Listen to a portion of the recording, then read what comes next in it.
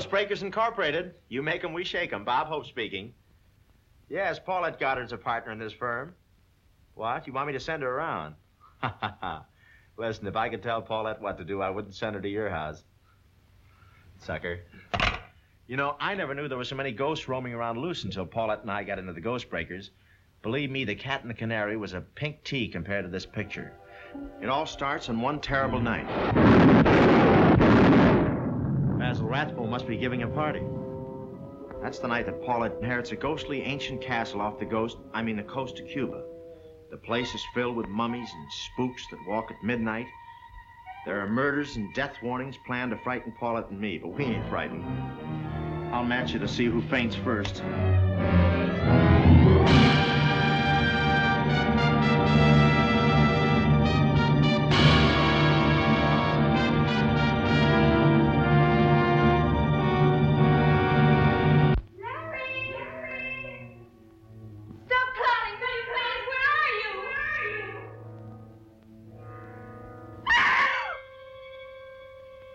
That sounds like Miss Carter's voice. Ah, that's what they're trying to make us believe.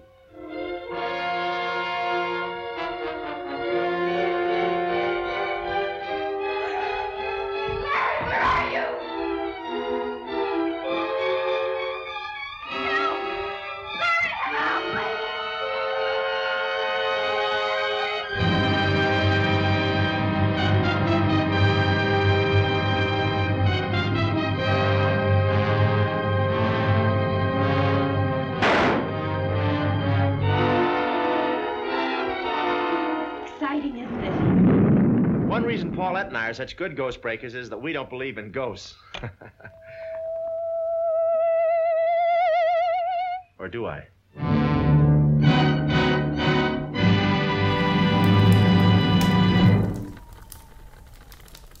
Yes, it is I, Count Ross May, back from the grave. And welcome to my ancient castle, Reitman for the job. Some say this is where evil rituals were once performed, rituals to cover the filmography of director Ivan Reitman. Ooh, scary stuff. But what happened, you may ask? Yeah, let's cut out the shtick for now. So when I last spoke to you, my plan was to build up a new batch of episodes. My plan actually was to do a big return this October with a look at some of Ivan's colleagues, episodes on heavy metal and Ghostbusters, and finish off with this Halloween special. But the best laid plans, everyone. What happened is my father went through a major health scare, and he nearly died. In order to help him and my mom out, that took up about all of my free time. But my dad is still with us. He's recovering. He just got home recently after months in hospital, and he's expected to mostly recover his health and mobility. I'm not saying this for any sympathy, but I just want to remind all of you that, hey, this is a part of life, and you need to be ready for when major unexpected things happen to your loved ones or even yourself. My dad's being taken care of, my whole extended family is doing well, but I just did not have the time to do this podcast like I had planned. So instead of a grand comeback, this October I could only just squeak in this Halloween special. I'll even be more honest. I thought I might have time to cover heavy metal as well, but then for almost all of September and October I developed a lung infection. Like, the most perfect thing to prevent me from recording on mic. So anyways, Reitman for the Job will definitely be back for a holiday special towards the end of this year. In any case, thanks for listening, and if I'm doing a run of podcasts and suddenly episodes just stop for several months, you can know that I'm just taking time to build up a new batch. On to happier things. Yes, happy Halloween, everyone. I thought it would be fun to explore one of the ghost-busting, ghost-smashing, ghost-crashing, Abbott and Costello meeting kind of movies that inspired Dan Aykroyd. And I've picked out one of the higher-profile ones, The Ghost Breakers from 1940, starring Bob Hope and Paulette Goddard. Before we get to it, let's answer some burning questions. Jack O.L. asks, are you a fan of Halloween? What if I said no? There's got to be one Ghostbuster fan like that, right? Oh, I love Ghostbusters, but I just hate Halloween. It sucks. There's got to be one person like that somewhere. But yes, I really like Halloween, and I especially loved it as a kid. And this will be no surprise, I dressed as a Ghostbuster more than anything else. Not every Halloween. I'd be a witch and Super Mario and a really crummy Darth Vader with a floppy mask. but I was a Ghostbuster with my Kenner Proton Pack for maybe 3 or 4 Halloweens. And I never had any sort of jumpsuit as a kid, but that didn't matter. A traditional Saskatchewan Halloween always had snow. It was too bad. My sister always wanted to be a ballerina, but it was too cold, so she'd have to go trick-or-treating with her winter gear on, and she was a ballerina underneath. I'm sure a lot of Canadians can relate to that. Also part of my October traditions, a few Halloween specials. I like It's the Great Pumpkin Charlie Brown and the Garfield Halloween cartoon. I also always wanted to see the real Ghostbusters Halloween episodes, and I was sad into the mid-90s when they were gone. And of course I might watch actual horror movies now. Halloween wasn't my favorite day of the year, that is still Christmas, but Halloween was my second favorite. Thanksgiving is kind of a lesser Christmas, just with a meal, and Easter is very nice, and I actually like the whole pastel, springtime aesthetic, but it was too similar in concept to Christmas, while Halloween was something very different. Speaking of different holidays, well, setting religion aside for a moment, so just in the secular sense, I know a lot of people today really emphasize how Christmas is especially magical for kids. It can be special, and I mean stressful too, for adults, but in the secular sense, I think a lot of people point out how Christmas should be owned by kids more than adults. You know, adults have cynicism when a 3-year-old does not. A 3-year-old just enjoys the lights and the idea of Santa Claus completely. At least I sure hope there isn't a cynical 3-year-old out there. Here's my thinking. Even more than Christmas, Hanukkah, and Kwanzaa, I really feel Halloween is a day for kids. Dressing up and trick-or-treating, I've always felt Halloween is for kids even more than the winter holidays. And I know some of you out there are going to disagree with me. I never realized how into Halloween some adults got, throwing a party or absolutely needing to watch certain horror movies, having elaborate scary decorations. I can't really get into that mode of thought. Even when I was in college, I went out around Halloween to bars. I just wore a Ghostbusters t-shirt, naturally. But I saw that as sort of an excuse to go out with a Halloween theme, and not necessarily a special event the way Christmas was. Even as a young adult, I figured Halloween should be geared towards kids, and now as a dad, that's entirely my focus. I figure Halloween is all about them getting dressed up and trick-or-treating, and my wife and I handing out treats. We do a bit of light decorating too, but it's all for the sake of our children. They get to draw faces on the jack-o'-lantern and I carve them up and all that good stuff. I always wear a Ghostbusters shirt on Halloween as well, and if one of my kids is dressed as a Ghostbuster, I might be a Ghostbuster too, but that's the extent of my costumes. That's pretty fun, because my old Kenner Proton Pack fits them right now. It's cute and family history repeating itself. Also, to all the other parents out there, most of you are pretty good about this, but don't make your kid be a Ghostbuster every year. I know, you're probably good about this, so let them be whatever they want as well. They'll probably be like us and be a Ghostbuster every once in a while. Speaking of which, it's kind of interesting that you can have an entirely Ghostbusters-themed Halloween now. There are candy bowls, Slimer and no ghost lights, Ghostbuster signs, which I know we all love Ghostbusters, but maybe we should consider not making everything themed about that, right? Don't make it so commercial, man. Remember to keep the Hallow in Halloween. Keep the spirit alive and sacrifice someone inside a burning Wicker Man. I kid. I know the Wicker Man isn't set at Halloween. So yeah, that's my attitude towards Halloween. If you're way more into it, you need to have parties and motion sensor Grim Reapers, more power to you. Spirit of Halloween, the store, Spirit of Halloween, has those big motion sensor terror dogs right now, and they look very cool, but I'll tell you, I'm not getting those guys. They're too big and ugly and scary. I know I'm a pretty lame dad when it comes to Halloween. My kids are young, and I like to keep things cute for them, and I can't see myself making Halloween the biggest thing. No bloody skeleton robots at our place. Jack's next question is, what do you hand out to trick-or-treaters? We hand out wagon wheels. I think they seem kind of special, even though you might have noticed they really have shrunk. It's not just our imaginations from being kids. They really have made wagon wheels smaller in recent years. But I think they're good, and they're nut-free for kids with allergies. Also, being a comic book writer, did you know that you can buy packs of mini comic books from comic book shops? Your nearest one might have them in October.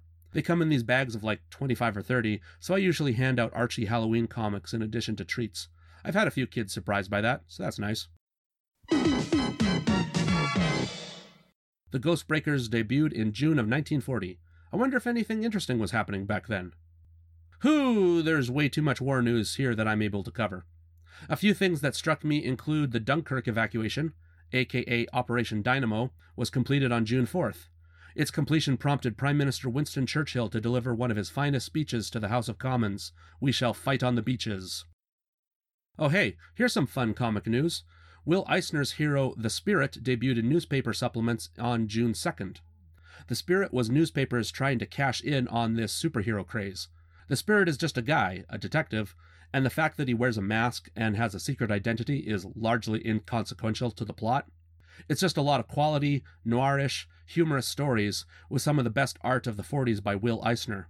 The Spirit had a 2008 movie and various revamps at companies. He's been paired with Batman over at DC a lot, but he's been largely forgotten by the public today despite the fact that more adults read his comics back in the day than Superman or Batman. In fact, that might be his problem. Superman and Batman mostly had kids for fans, while readers of The Spirit were more adults. I guess a lot of Spirit readers died off without passing their fandom on, while kids who loved Superman, Batman, and Wonder Woman grew up and their kids became the next generation of fans, the Silver Age. Another very important event, Daisy Duck debuts in the Disney cartoon Mr. Duck Steps Out on June 7th. Alright, here's our station break. Who's got the sweetest disposition? One guess, guess who? Who never starts an argument? Who never shows a bit of temperament? Who's never wrong but always right? Who never dream of starting a fight? Who gets stuck with all the bad luck? No one but Donald Duck. Hey, did you know that you can get from Street Fighter to Avatar? Or that it's just a quick detour from the Collector to Elektra? Join us on Film Strips, the podcast that explores all the connections you never knew existed. Each episode, David and I throw a brand new film under the microscope. Maybe it's a musical, maybe it's a monster movie, maybe it's terrible. The only rule is that it has to connect to the episode before. So join us each week for a brand new episode available on iTunes, Podomatic, or wherever free podcasts are sold. Get yourself a shotgun seat as we take a long, strange trip through the movies. I'll let you know right now, this movie is not actually about setting up a Ghostbreakers or Ghostbusters type company, though Bob Hope does joke about it in the middle of the film. It's interesting to me that calling a ghost-catching service on the telephone features so prominently in a lot of these. In the trailer here for Ghostbreakers, in the movie and theme song for Ghostbusters, even the Disney cartoon Lonesome Ghosts, the one where Mickey, Donald, and Goofy are ghost exterminators, features that idea. Sometimes we overlook the obvious, but I think the central joke of Ghostbusters is that it's inherently funny for the company to exist. The supernatural should be something, well, super. Something extraordinary, so making it a mundane business, one where you need to call them up, like you need pests killed or your plumbing fixed, that's the central joke to Ghostbusters, so it's interesting the trailer to this movie even features that idea, though that's not what Ghostbreakers is really all about. So let's get to it. It's time for The Ghostbreakers from June 1940, directed by George Marshall. George Marshall directed, I kid you not, hundreds of movies and then TV episodes. The Ghostbreakers stars Bob Hope, and if you don't know who Bob Hope is, ask your grandparents, kid. And Paulette Goddard. Goddard was a major star, and over her life married 4 times. Wedged in the middle there, her husbands were Charlie Chaplin and Burgess Meredith, and her 4th husband was Eric Remarque, the author of All Quiet on the Western Front. Oh, that's neat. Since my whole point of talking about the Ghostbreakers is to really explain the pedigree of Ghostbusters in '84, we better get into all the history of this. It's not complicated, but there's just lots of things to talk about. The movie is based on a stage play written by Paul Dickey and Charles Goddard. That's funny. The playwright Charles Goddard shares the same name with star Paulette Goddard, but I don't believe they were related. The play, The Ghostbreaker, debuted on Broadway at the Lyceum Theatre in March of 1913 and ran for 72 performances. A lot of plays would be mined as content for movies over in Hollywood, which I always find ironic, considering this starts back when the films were still silent, so you had to strip away almost all the dialogue that really was the point of a play. But yes, Paramount moved fast and turned it into a film, The Ghostbreaker, in December of 1914. It was directed by Cecil B. DeMille and Oscar Apfel, and the film doesn't seem to exist today. It's lost to time. The original playwrights, Dickey and Goddard, even turned the story into a novel in 1915 to capitalize on the movie. Then we jump all the way to 1922. Doesn't seem that big of a jump, really. And Paramount remade the movie, again as a silent film, and once again, all copies of it are lost. So it's 1940 now. Bob Hope is one of the biggest celebrities around, and Paulette Goddard is famous, so if you're executives at Paramount, it might be time to dust off that old plot again, and this time do it with sound. So all told, The Ghost Breaker has been a play, a novel based on the play, 2 silent movies, and now a talkie movie in 1940. Oh, and it won't end there. In 1953, there's a Dean Martin and Jerry Lewis movie called Scared Stiff that's just this plot again. So all told, this movie has been done 4 times. Jesus, 2019 now. It's about time Paramount did this a 5th time. Oh, I've mentioned the original playwrights, but I better mention the movie screenwriter, Walter de Leon. See, the 1922 version of The Ghost Breaker, that's the second movie, was written by him. Nearly 20 years later, and Paramount had de Leon do this version. But that's not all. Because of his 1940 script, he's also credited as the co-writer on the 1953 film Scared Stiff, even though he had been dead for years at that point.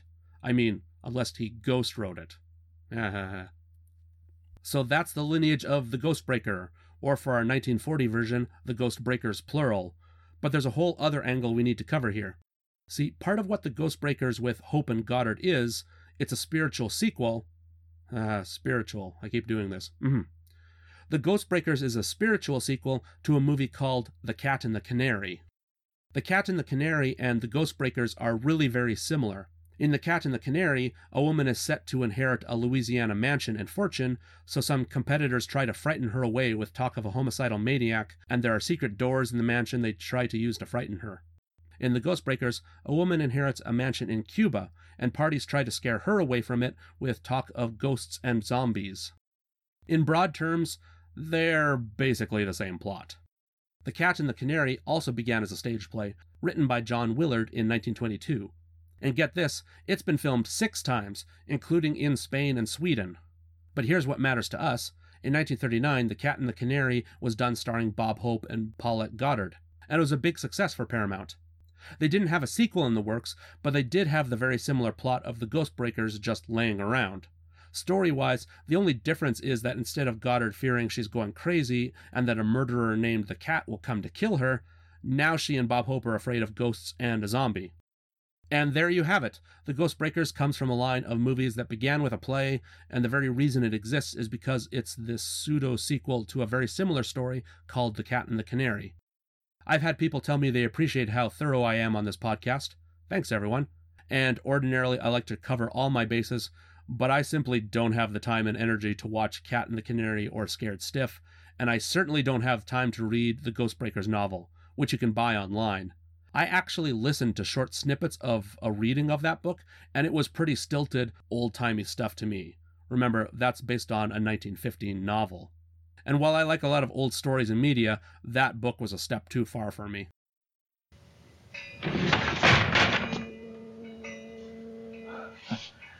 Pardon me, am I protruding? Lovely view, isn't it? Mr. Lawrence, I want you to meet Mr. Parada. He's just been telling me about the castle I've inherited. How do you do? Well, I feel as though I know you. I've heard so much. You've been in Havana before? No, first trip. Pleasure trip? Not exactly. Are you interested in tobacco plantations? No. Sugar industry? Look, I'll save you a lot of time. I'm a ghost breaker. A what? Well, you've heard of trust breakers and home breakers. I'm a ghost breaker. I take family skeletons out of the closet and dust them off.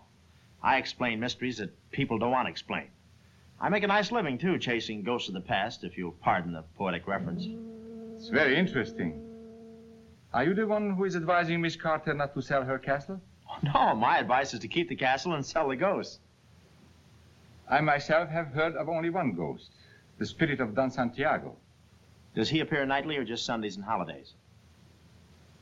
I never saw it, but I've known several people who have. Your uncle. Your mother's brother was the last one. What did he tell you about it? Nothing. He was dead. Dead? He was lying at the foot of the staircase. His eyes were staring, mad. His face a mask of terror.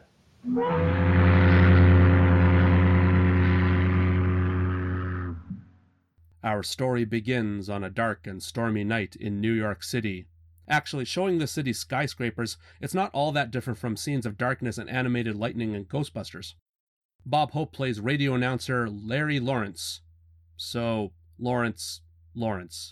He says his folks had no imagination. Anyway, Larry has a ridiculous job, and something we can safely bet was written for this movie and not for the original play. You know, gossip columnists and websites? Things today like TMZ that will report if celebrity couples are splitting up, who's cheating on whom, or maybe more salacious things like drug use. Okay, think of that, but now imagine a radio announcer saying all this juicy gossip about known gangsters around town. Like, newsflash, everyone! I've got a hot tip that Chicago crime lord Al Capone has a new lady friend, and she's giving him syphilis. Try not to scratch that itch in the wrong places, Al. That's some genuine old news for all of you, by the way, but wouldn't it be weird for that to be the show? Who the hell would be foolish enough to make a program like that? Even assuming you're not killed in the first week, you're probably going to be sued for defamation, and then the gangsters will probably kill you next week anyway. It's a silly idea, but then it's just an easy setup to later get Bob Hope's character Larry out of the country. So there's a thunderstorm happening and the lights go out. Bob Hope says Basil Rathbone must be giving a party. We usually remember Basil Rathbone today for playing Sherlock Holmes in film, but at the time Rathbone had only played Holmes twice. In 1940, he was even more famous for playing villains, like in The Mark of Zorro, The Black Cat, The Mad Doctor, and plenty more. I mean, he's Dr. Frankenstein in Son of Frankenstein, where he's not really the villain, but that's kind of the association Hope is making here with his joke during a thunderstorm. Oh, and here's something I noticed. Next to Larry's mirror and fireplace is a portrait of an empress. It looks like Dowager Empress Cixi, the last woman to rule China and the person who appointed the last emperor. It's kind of a weird thing to own, but then it used to be even more in vogue for Westerners to just own Chinese or Japanese art. Not that you can't do that today, but a portrait of a dead empress is pretty weird. And here we go. We meet Larry's valet, Alex, played by actor Willie Best. He's in a heck of a lot of movies. In fact, he might be in more movies even than Bob Hope, and that's really saying something. Though Willie Best was always playing minor roles. And you can see this coming if you're watching the movie with me. Willie Best was black, and he was almost always cast as servants of some kind. Chauffeurs and valets and elevator operators, porters at train stations and the like. He was definitely used more leaning towards a minstrel-type character, a comic relief with a stereotyped speech. Here's a quote I found attributed to him. Quote, "I often think about these roles I have to play. Most of them are pretty broad. Sometimes I tell the director and he cuts out the real bad parts. But what's an actor going to do? Either you do it or you get out." End quote. Oh, but also, Bob Hope had really complimentary things to say about Best, and once called him the finest actor I knew. But then, candles get blown out at one point and Larry gets scared, and he can't find Alex in the dark. He says, "You look like a blackout in a blackout." And he says he'll have to paint him white in order to see him. No, this movie. Okay, let's move on, because what can we even do about stuff like that now? Larry meets his inside man with the gangsters, Raspy, who gives him some hot tips on mob bosses. Again, what a weird, dangerous premise for a radio show. Despite the lightning and blackout, Larry's assured the radio station is still broadcasting, and he goes off to do his show. We cut to a hotel. Working girl Mary Carter, played by Paulette Goddard, is informed about what she's set to inherit, Black Island, off the coast of Cuba, and on it, Castle Maldito. Maldito. If we look up some Spanish, Maldito means damned. So, Castle Damned. I love it, and it's implied that's definitely not a nickname. Maldito is its real name, spoken by the Cuban solicitor transferring ownership. So yes, an ancestor of Mary Carter built Castle Maldito, and now she owns the island and the castle. I love it that the movie can't even be bothered here to explain if someone died for this to happen. Did a Cuban aunt of hers pass away? Was it sitting empty for decades? The movie doesn't care about trifling details like that. What we do learn is that Castle Maldito is haunted, and people don't last long there. There's also some intrigue. The Cuban solicitor, Parada, offers to buy the island and castle for $50,000 American dollars. I looked it up. Technology is great like this. But I looked it up, and $50,000 in 1940 cash is just shy of $1 million today. I think Parada overplays his hand, though, because now Mary is intrigued why the castle is worth so much. Her suspicion is quickly confirmed when another Cuban man, Medeiros, calls her from the hotel lobby and tells her not to trust Parada. Mary takes the property and plans on sailing to Cuba that night, which is funny considering there's supposed to be a violent storm going on. Mary undresses and listens to Larry's report on the underworld. No wonder Paulette Goddard was married 4 times. I bet she would have been married more, except the line got too long. Larry's program is sponsored by Cronin Coffee. Cronin is an Irish word and an Irish surname, so I guess that's where the name's coming from. Larry lists off all the harmful things that aren't in the coffee to the point where he accidentally says there's nothing in it at all. There's a few funny jokes around here. Then he gets to the heart of the matter. Mob boss Frenchy Duval's newest enterprise isn't gambling or fencing, stolen goods, or nothing. It's baby laundries, cleaning cloth diapers. Huh. I never knew there were laundries that used to specialize like that, but hey, I guess. What do I know about laundry services back in 1940? Anyways, this is all a joke in the movie, of course.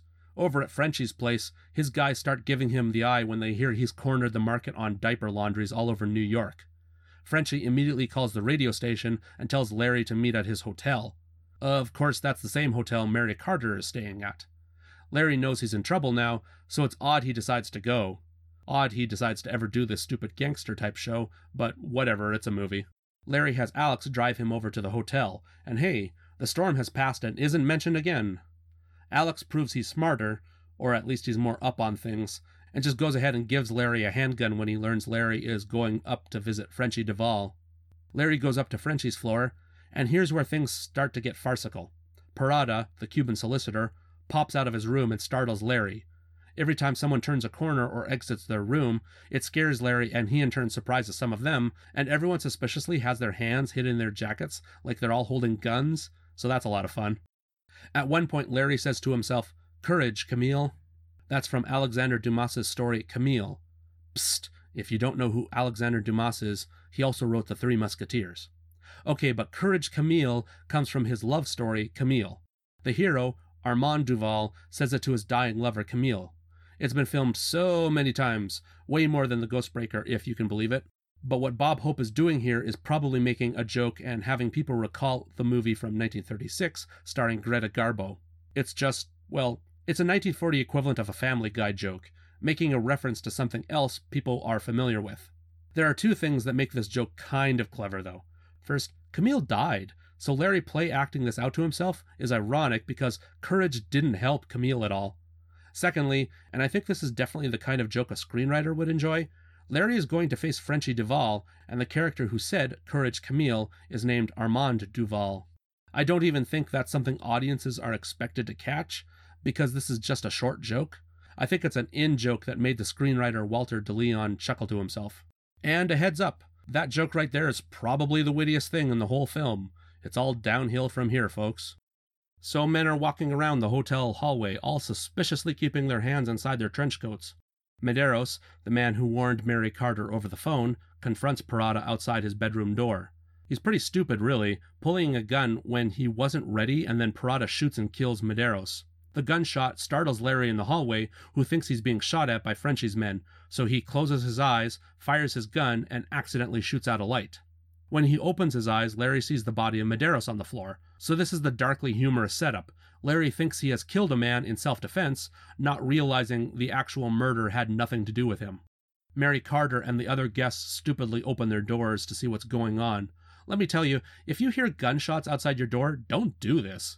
Larry is also dumb and stupidly still has his gun out, so uses that to force Mary to let him into her room. He shakes like a leaf, and they start sharing witty banter, so the whole idea that he's coercing her with the threat of violence is comically undercut. She also believes him immediately that he accidentally shot someone and isn't a bad guy. It's pretty unrealistic how quickly she comes to his side, but that's just how you have to do this scene without it being frightening. Just work around the tension of threatening her with a gun entirely. The police start searching the rooms. Mary tells Larry to hide under her bed, but unbeknownst to her, he hides in her steamer trunk instead. This ends up saving Larry, as a hotel porter comes to take her trunk away, but now he's locked inside it. Alex comes up to meet Mary, and she tells him to look for the trunk with her initials at the docks. So Alex goes to the docks and starts calling out for Larry where all the trunks are waiting to be loaded. A cop comes by and sees what's up, and Alex gives the excuse that he used to be a porter, which isn't really an excuse at all for why he's messing around with the trunks. It's definitely a joke on some of Willie Best's previous roles, where he played a porter before. Alex finds the trunk with Larry in it, and there's a kind of funny bit where a drunk man catches Alex and an unseen Larry talking to each other, and he thinks it's the world's best ventriloquist act. Mary also shows up, but she hasn't found her keys yet, so the trunk gets carried up into her room on the ship, all the while the big headline in newspapers is about the hotel murder and the suspect on the run. The trunk is finally opened in Mary's room on the ship, and there's some physical comedy with how Larry can't stand up straight again. Parada shows up at Mary Carter's room, being all sinister, saying that he's decided to go home to Cuba, which wouldn't have been suspicious if he had just told her that hours ago, but now of course it looks like he's hounding her. Alex also finds Larry and shows him a newspaper and points out that the caliber of bullet taken out of the dead man at the hotel doesn't match the gun Alex gave Larry. I've never known a newspaper to report that precise a detail on a murder case, but whatever, Larry knows he didn't kill anyone now. He also knows that Parada is trying to scare Mary away from Black Island, so now that they're stuck on board, Larry is determined to help her. Parada and Mary discuss the castle and the ghosts out on deck, and Larry comes around to assist, and it's kind of cute where he says he's a ghost breaker. It's the only time in the movie that touches on the idea that the leads would have a business fighting ghosts, which is really a gag and not even actually what happens in this movie. As soon as Parada leaves, someone tries to drop something heavy on Mary from an upper level, so it's clear someone's out to get her. The two go to Mary's room, and when Larry notices that she's depressed, contemplating the dangerous situation she's in, he turns on the radio, says they're at a snooty party, and asks her to dance. The jokes are mostly lame here, just random rather than witty, but he puts a coin on his face to be a monocle, and it's kind of a sweet scene. It has nothing to do with the plot, and you can tell that they want to get some more vaudeville stuff in here. Mary asks, "Who taught you to dance?" And he says, "Sally Rand." Sally Rand was a famous burlesque dancer, especially in the 20s and 30s. She wasn't famous for dancing with partners, so him saying this is a good joke. Actually, if you want to know, Sally Rand did not invent the fan dance, but she's really the person who made it famous. She would also do things like dance behind a screen, so you'd just see her in silhouette. Her whole deal was that she was never actually naked, but she'd get audiences as excited as possible thinking that she was. It's a clever bit of psychology there. By doing that, she made herself more famous than actual strippers. And here it's an okay joke that Larry says Sally Rand taught him to dance. Then their dance ends with Larry making a joke that he's native, and he's going to break into a racist imitation of a native dance. Gah! Every time you sort of enjoy this movie, it reminds you that it's from 1940. Well, we cut to arriving in Cuba. The actors are on a ship set, and I love this old special effects trick. Before green screens, they just project an image up on a screen and say, "Hey, we're entering Havana." When you get to the 60s or 70s, this trick is pretty obvious, but on old black and white films, it can be kind of convincing. They sail past Morro Castle, the old fortress at the bay. Larry says it was completed in 1597. He also talks about the history of Havana with pirates and slave trading, and he says it would have made for a good film by Cecil B. DeMille. Okay, surface level, that joke is that DeMille was famous for directing epics. His 2 versions of the 10 Commandments are especially remembered today. It's also an in-joke because DeMille co-directed the original, the 1914 version, of The Ghostbreaker. Bob Hope would have also known Cecil B. DeMille personally, by the way. I don't know if they were good friends by 1940, but years later you can see photos of them together at social events, at birthday parties and the like. Before reaching shore, Mary goes back to her room to find a knife with a voodoo trinket stuck on her door. She also immediately meets Jeff Montgomery, an American living in Cuba. And she immediately trusts this guy, which isn't the brightest thing when her life is being threatened right now. Montgomery is a handsome young guy played by Richard Carlson. You know me, I like to talk about every little thing an actor's done, but Richard Carlson's career is just a lot of stuff I've never heard of. He's kind of a Troy McClure type in that way. But he's Dr. David Reed in Creature from the Black Lagoon. So here's Richard Carlson 14 years before that movie. So this guy he's playing, Jeff Montgomery, identifies the charm pinned to Mary's door as a voodoo uwanga. That's Ouanga, uwanga. And it's a real thing. Montgomery claims that there can be good or bad uwanga charms. If you look for pictures of them online, they usually look like little bags, or sometimes dolls with the bottom acting as both a bag and a little dress. They get confused a lot with voodoo dolls online, and I don't know if they can be the one and the same thing, or if voodoo dolls are a type of uwanga, or what. In any case, when you have a little thing pinned to a knife by your door, that's definitely meant for bad luck. Oh, and we're about to get into more voodoo in this movie. I can make an educated guess that this voodoo content wasn't in the play or earlier films, just based on certain characters not being included in those versions. But also, I can tell this film production was inspired by other, more recent films. In 1936, there's the movie Uwanga, set in Haiti.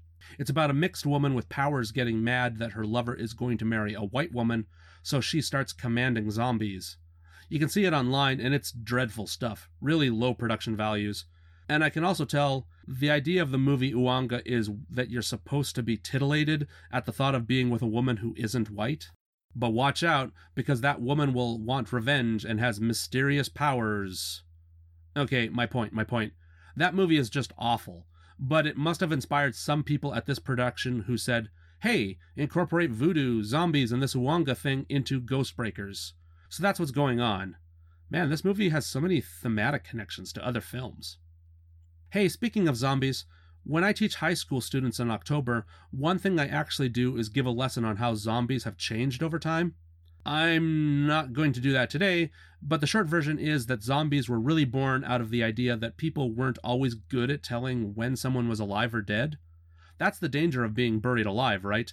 That maybe you're in a coma and everyone around doesn't have modern medical training, so they just go ahead and bury you. Heck, the ending of Romeo and Juliet is based around this idea, that people just used to be lousy at actually being sure when someone is dead. In some African and Haitian cultures, when a person is right on the precipice, right on the edge between being alive and dead, there's the belief that a witch or a wizard could command them to stay in the world of the living. The sick person stays alive by the magician's force of will, making them a zombie, just barely thinking and barely alive. This also makes the witch or wizard the zombie's master, and then standard zombie stories become about how the magician will command the zombie to attack other people to get revenge on anyone the magician wants. That's the kind of zombies we're working with in Ghostbreakers.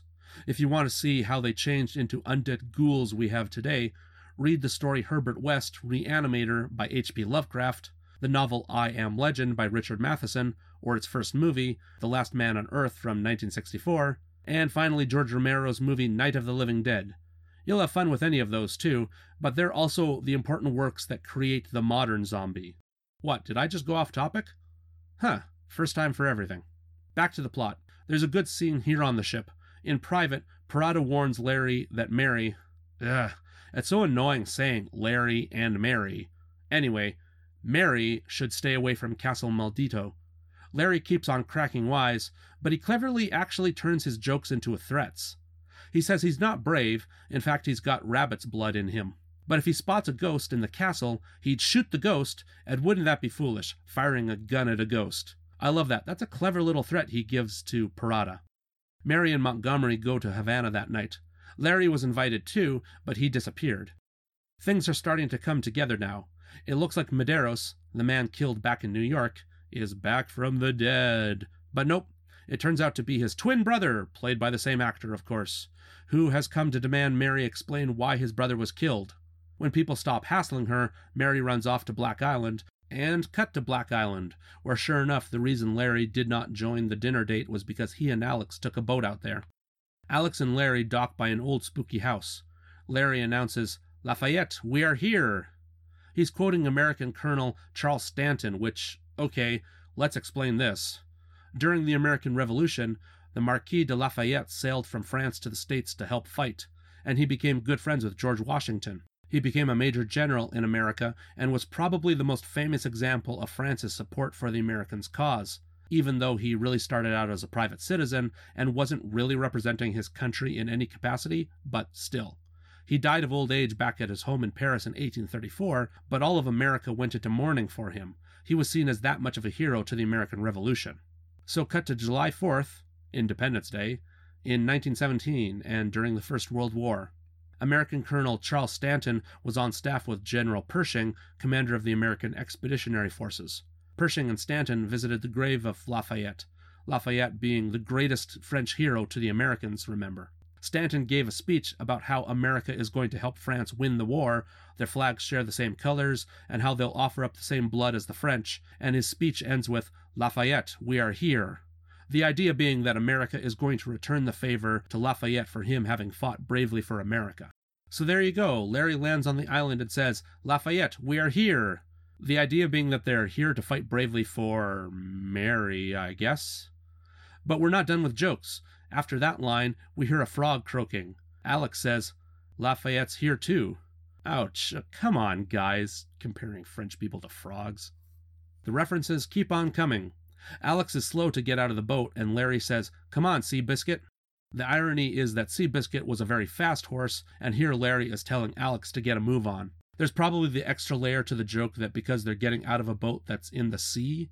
Seabiscuit was recent news at the time too, running his most famous race against the Triple Crown winner War Admiral in 1938. Seabiscuit was never a Triple Crown winner himself. There are at least 2 people living in the little house on the island. One is an old lady, and the other is her zombie son. We meet the woman, who asks, "What are you doing here?" Larry asks if he can sell her a subscription to Weird Stories magazine. The joke, of course, is that she looks weird and scary, and that she might be interested in a sci-fi and horror magazine. There was no Weird Stories, but what they're really doing is making a bit of a reference to Weird Tales, which was one of the most famous science fiction and horror magazines at the time. It had authors like Robert E. Howard and his Conan stories, Clark Ashton Smith, and H.P. Lovecraft, who, oddly enough, would have an influence on some of the content in Ghostbusters years later. Oh, the joke.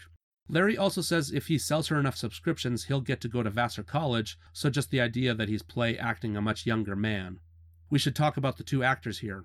The old woman is Virginia Brissac, a white woman who has darkened herself up for this role. She's been in all sorts of stuff, but you might know her best in her final film role as the grandma in Rebel Without a Cause. Even more interesting is Noble Johnson playing the woman's zombified son. Johnson was a black man who played lots of different ethnicities, including a prince in the original silent version of Thief of Baghdad, in the original Mummy, and as the chief in King Kong. But he was also a movie producer and founded the Lincoln Motion Picture Company, which created films starring black actors that had positive messages. He was also 6'2", so yeah, he played imposing guards a lot, or monster types like this zombie. So we've met this woman and her zombie son. Larry calls the woman Aunt Dinah, which... there's a reference. Dinah is in the book of Genesis, and is the only daughter of Jacob. To really shorten her story, she was used as a bargaining chip between her family and the neighboring people who weren't Israelites.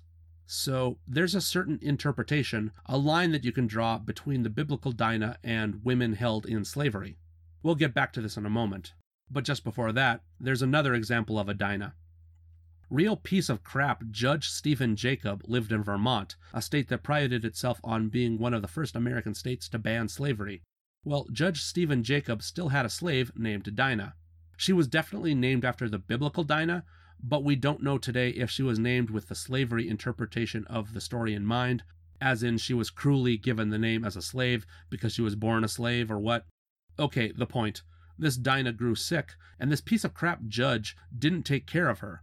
The town of Windsor, Vermont provided care for Dinah, so hey, at least some people back in the day were decent. In 1801, the town of Windsor sued Stephen Jacob to pay for Dinah's care, even proving he had bought her as a slave. Jacob countered that since slavery was illegal in Vermont, she was therefore never a slave, and he was therefore not responsible for her care. And Jacob won based on that argument. But it became a famous example of a Yankee being a slave owner, and Dinah became a famous example of a former slave. Where does this lead? One of these 2 reasons, or perhaps both of them, meant that during the American Civil War, the name Dinah came to symbolize black women slaves and freed slaves. Both black and white abolitionists would invoke the name of Dinah, and there are records from freed slaves how Union soldiers would call all the women Dinah, telling them that they're free. And there you go, this all leads to 1940, and Bob Hope calls a woman Aunt Dinah because he doesn't know her name. That's always rather rude, but it was coming from a historic place of people knowing that slavery was evil, I guess? I'll leave it there. I'm not here to make a value judgment on this, I guess. But, more of this stuff. This is where Willie Best as Alex really plays up being frightened, being a stock minstrel character, all scared and wide-eyed approaching the castle. I like the views of the castle. It's not even a model. You can tell it's obviously a painted backdrop. The movie's doing its best to make it look like it's more off in the distance, when really if the actors would walk 2 or 3 meters away, they'll knock into the backdrop. Things get better when they get up close to a physical set of its entrance, though. But I like this too. There are bats on strings. Very classic. Also, you know how all jungles in movies sound the same? You hear a kookaburra here, even though kookaburras live in New Guinea and Australia.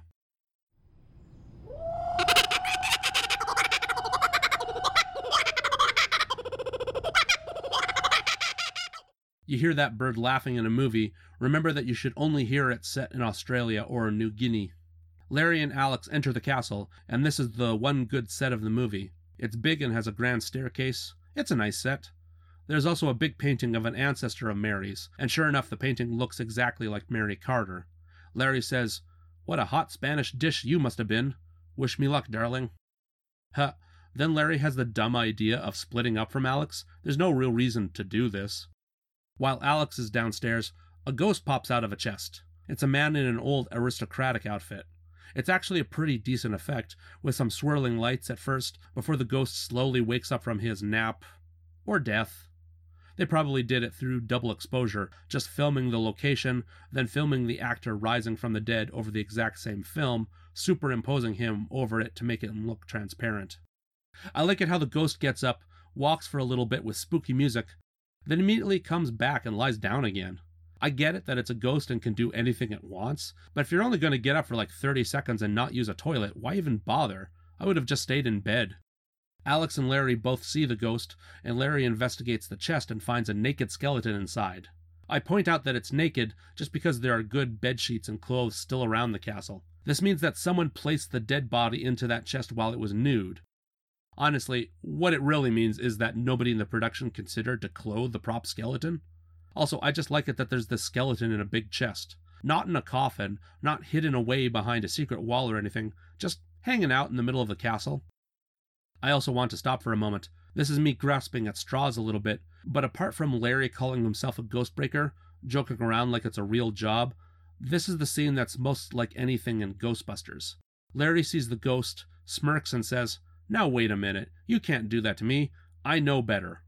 It's this joke that he was expecting some bad guy to be waiting in the castle with a gun, but now seeing an actual ghost flips his expectations and he finds it funny. He gets over to the chest, looks all around it for a trapdoor or something, and gives it a kick. It's like he's checking it to see if it's a magic trick or something. Ugh. Then we get Alex hiding in a clock, doing some minstrel fraidy cat stuff. But I do like the line leaving this scene. A door opens and creaks. Larry grabs his gun and says, "Come on, let's find out what that is." And oil it. Larry and Alex explore the castle and find a family crypt. "Hey, do you bury your dead relatives in your basement?" "What, you don't?" "Huh. I guess you're weird." Larry and Alex find Maria Isabella Sebastian, Mary's ancestor in the portrait. They laid the woman to rest in a glass coffin. That's also weird. She's like Snow White here. There's another good joke here. Alex asks, "Is that a mummy?" Larry says, "Yeah, it's Miss Carter's great-great-grandmummy." I didn't mean it, honest. Oh, and here's the biggest mistake of the movie, so big that the movie's Wikipedia page even mentions it. They find another glass coffin. What's up with these glass coffins? Anyway, they find another one marked as Don Santiago. Larry says, "That's the gentleman we met out in the hall." Okay, but just a few minutes ago, Larry checked the chest where the ghost came from, and there was a skeleton inside of it. Nobody was really paying attention making this film, and they've given this ghost Santiago 2 bodies, one in the chest and one in this glass coffin. What a lucky ghost, having 2 dead bodies to return to. See, the rich really are disgusting. They're not satisfied with just 1 body, they need 2 bodies to haunt after they die. In all seriousness, this 2 bodies business can actually be explained away. Maybe Larry is mistaken and the ghost isn't of Don Santiago. Maybe it's some other relative. It still doesn't explain why there's a skeleton just hanging out in a chest upstairs, but hey. Outside the castle, Mary proves she's the bravest person in this movie by having a guide in a boat get her close, then she dives into the water and swims to shore. She's in a swimsuit and swimming cap, which is amusing to see, and she has a change of clothes in a bag. But the old lady spots her and wakes up the zombie. Now here's something. I wonder why she wakes up her zombie now and not for Larry and Alex's arrival. Mary goes to the castle and pokes around, and the zombie comes after her. She runs away, but part of her outfit gets torn. Funny how that would happen. She gets to the relative safety of a bedroom, but someone is spying on her from a secret panel. Standard haunted house stuff. My understanding is the previous Hope Goddard movie, Cat and the Canary, had a lot of this kind of stuff, so they're repeating that here. Larry and Alex have some banter back and forth exploring, and they stupidly stop next to a suit of armor. And here's the old gag of the suit of armor coming to life and trying to whack them. This is the kind of stuff that Scooby-Doo cartoons would have. In fact, from the Haunted Castle onwards, I'm starting to realize this movie is more of an inspiration to Scooby-Doo than it is to Ghostbusters. There's a spooky location, heroes acting afraid of ghosts and monsters, but the real threat is some person who's trying to scare the heroes away. Seriously, it's Ghostbreakers and other movies like it that later get you the Scooby-Doo formula. But yes, the armor comes to life and they all wrestle. Alex shouts, "It's the zombie!" Larry says, "It ain't Baby Snooks!" Okay, there's a reference I can talk about, but I'll try to keep it short. Yeah, right, like I ever keep things short. Anyway, in 1904, there was a comic strip by George McManus called The Newlyweds. Part of the gag of The Newlyweds is that you never learn the characters' names. They're always Lovely and Dearest, and then they had a boy they called Snookums, which is a nonsense cutesy word that McManus invented. The baby ended up being the breakout character, and the comic strip went through a lot of different names. In the 1930s, the baby, or really a toddler character, started appearing on a radio played by a woman, and then for the radio they just went ahead and made Baby Snookums a girl. Snookums, or Snooks, appeared on a bunch of different radio shows before getting her own program in the 40s. So there, if you ever hear someone use the cutesy word Snookums or Snooks, it's a reference to this old comic strip and radio character where the point is people used to use cute pet names. Oh, and of course to tie it back into Ghostbusters, there's a real Ghostbusters episode called Baby Spookums, the one with the baby pink ghost. Egon says that his mom nicknamed him Baby Spookums, and so then he gives the name to the pink ghost. See, this all comes back around. The zombie is all set to bash Larry's face in when he sees another ghost? No, it's Mary Carter, who's wearing the same dress as her ancestor in the portrait. This vision stuns the zombie long enough for Alex and Larry to overpower him and lock him in a closet. Honestly, there was no reason for Mary to put on this elaborate old dress. I guess she had some idea that it would come in handy in surprising the zombie, I guess? Whatever, there's no real accounting for this, so we better just move on. Oh, actually, there is probably a reason for this, just not in the plot. At the same time The Ghostbreakers was being filmed, Alfred Hitchcock was directing his first Hollywood film, Rebecca. In Rebecca, a major plot point towards the end is that the heroine wears a custom dress to match a large portrait in the mansion, basically doing the same thing as Mary Carter here, and in both cases the women sort of become living ghosts. I mean, people around them get disturbed because it's like a dead person coming back. I don't think this is just a coincidence. The novel Rebecca was a huge recent bestseller, selling millions of copies, and the heroine wearing the dress seen in a portrait is the most iconic part. Producers of The Ghostbreakers knew that scene was going to be in the movie version of Rebecca coming out in 1940, so here's just a blatant copy that same year. It's like DreamWorks copying whatever Pixar is up to. See, movie studios ripping each other off is way older than you think. So the zombie is locked up in a closet. Mary has Larry show her the crypt, where they find a riddle on a wall that mentions finding a key to a treasure. Can you imagine someone bothering to put a treasure hunt in a riddle in your resting place? Oh, the eccentric rich. Oh hey, and it's conveniently in English instead of Spanish. Upstairs, a young, handsome Montgomery shows up to the castle and meets Alex. Back in the crypt, it looks like a body in a casket is coming to life. Is it a vampire? Well, no, it's actually Parada, and here's another Scooby-Doo staple. Turns out that him being sinister since the start of the movie, offering to purchase the castle from Mary and giving her dire warnings, well, it turns out that he might have been a swell guy the entire time who never meant her any harm. Someone stabbed him when he came to the castle and was suspiciously spying on Mary, and the assailant stuffed Parada in the coffin. Okay, I guess murder isn't very Scooby-Doo, but the idea that the suspicious man is really innocent and the only nice guy left is going to be evil, that sure is Scooby-Doo. I guess I just spoiled the ending now, but we only have one suspect left anyway. Of course, Parada lives long enough to give cryptic messages about the treasure, but can't spare a breath to answer the question of who stabbed him. Well, Parada kicks the bucket, and Mary figures out that the key to the treasure are keys on an organ in the crypt. She can figure it out by looking at markings on a wall. It's very video game logic, very Legend of Zelda. The notes open a door in the crypt leading even further down. Larry and Mary go down to a lower level and discover a small mining operation. Then suddenly, dun dun dun, the twin brother Madero shows up with a gun. He looks like he's about to threaten the two, but instead he tries to warn them. Then bang! The twin is shot in the arm.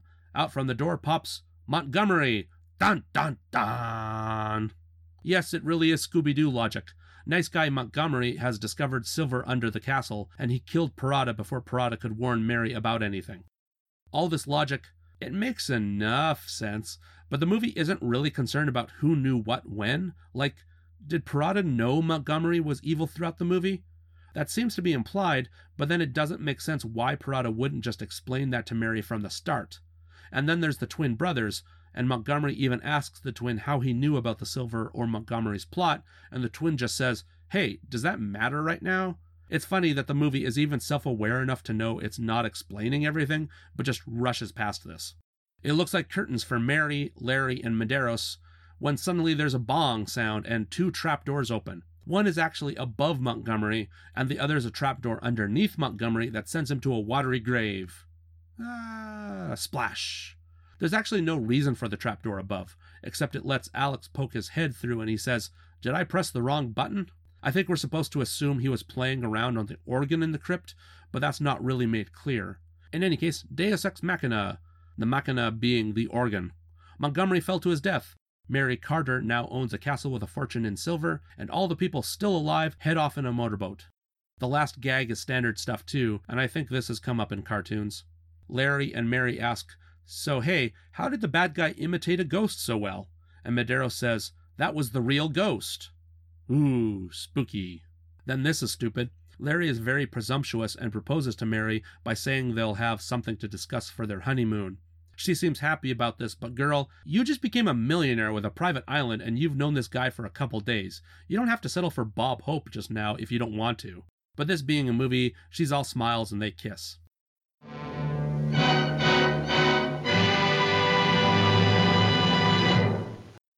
You can tell this movie started out as a play. First, I can tell the voodoo and zombie content are just for this movie, as is Larry being a radio announcer. Hey, speaking of that, the whole plot with Frenchie Duval, plus the New York police looking for Larry, is left unresolved. I guess the twin brother Medeiros could tell the cops that he thinks Larry is innocent, but it's not like he could really prove it. Whatever. Oh geez, that brings me to more plot holes. So nothing changes the fact that Parada still killed the one brother back in New York. The end of the movie makes a show of Parada actually being a nice guy, that he really was trying to just warn Mary Carter, but him killing the brother back in New York kind of contradicts this idea. Honestly, the movie only makes a little bit more sense if Parada was evil the whole time, and at the end he's just lying to Mary and says he was trying to warn her the entire time. Oh, and my final nitpick, how actually does the zombie and his mom factor into this plot? Are they just like Jason Voorhees and want to kill people who come to their neck of the woods? Maybe, but then why didn't the lady sick the zombie on Larry and Alex as soon as they arrived? So, was it really that Montgomery knew them, and he told them to attack Mary Carter? Yeah, I'm doing the thing I'm always doing. The movie just has things happening, like multiple bodies, one being a naked skeleton. There's dangling threads with mob bosses, there's a zombie, and a woman wearing dead people's clothing, and all for no real reason other than it hopefully makes for some fun scenes, not because it'll make for a story that makes sense. I was saying that you can tell this began life as a play. They kind of hide this fact with multiple sets, but you can tell you only need 3, maybe even as little as 2 sets. You need a room for Mary Carter to take legal ownership of the island, and for Parada to give his dire warnings about ghosts and all that, and for some hijinks with Larry. Then if you want, you can have the scenes on the ship, but even all that action could actually be shifted to a single castle set, and have the characters run around Scooby-Doo style, running away from the ghost or monsters until they find the castle's secret. Oh, the final secret, or fact. This all takes place in 1940. If Mary and Larry did marry, Mary and Larry marry, they wed, if they decided to live in Cuba, they'd be in trouble in the 1950s for the Cuban Revolution. Mary is definitely going to lose that island, and she's only going to keep some of her fortune if she's transferred some of it to the States. So that's their future. So, the $64,000 question, and that's an old enough reference. The question is the Ghostbreakers worth watching? I shall consult this Ouija board I keep by my computer. Oh, spirits. Spirits like Crystal Head Vodka. Is the Ghostbreakers worth recommending to people? I feel it. I feel it moving. Manufactured by Milton Bradley. No, wait. The moon and a big old no. Thanks a lot. That was a big help, spirits. So the point. The Ghostbreakers is not a fantastic movie. It's okay at best. I'd only recommend it if you're like me and want to really explore some of the ghost-chasing movies that brings you to Ghostbusters in '84. In a way, that's kind of the tradition. You know how old serials inspired George Lucas to make Star Wars and Indiana Jones? There's less of a connection here, but it's worth watching if you want to see a bit of a line between Ghostbreakers and Ghostbusters. The difference being that in Ghostbusters, like Star Wars and Indy, they get to use better special effects, but also the focus actually becomes honestly on stopping ghosts, while here in 1940, the characters mostly know what's up and it's really a story about stopping a human villain, and the supernatural is really just window dressing and a gag at the end. Speaking of which, this is the last time I'll mention this, but actually in structure this movie shares more in common with Scooby-Doo than Ghostbusters. There's a castle and a fortune, and a villain is trying to scare the heroes off. This is also true of The Cat and the Canary, and a little bit in Bob Hope and Paulette Goddard's last film together, Nothing But the Truth. Nothing But the Truth has guys trying to muck up someone getting a fortune again, but it otherwise moves away from killers, ghosts, and zombies, and is all about Bob Hope needing to tell the truth for 24 hours. Yes, it's a non-magical version of Jim Carrey's movie Liar Liar. And I don't think there's anything else for me to discuss with this. Check out Ghostbreakers only if you're absolutely curious. Every so often something pretty racist pops up, which is not good. There's witty dialogue every so often. It kind of reminds me of Peter Venkman, of saying something clever and flippant in the face of something weird and scary, but none of the dialogue is quite enough to make me really laugh, just chuckle at best. So like I said, this movie is just okay. Hope you had a good Halloween, folks. Hope you survived the night to All Saints Day, too. I'm the disembodied voice of Ross May, and if a Ouija board doesn't work, you can reach me on Twitter at RossMayWriter, or go to rossmaywriter.com to find my email there. Now I must return to the grave, so let's split up. We can do more damage that way.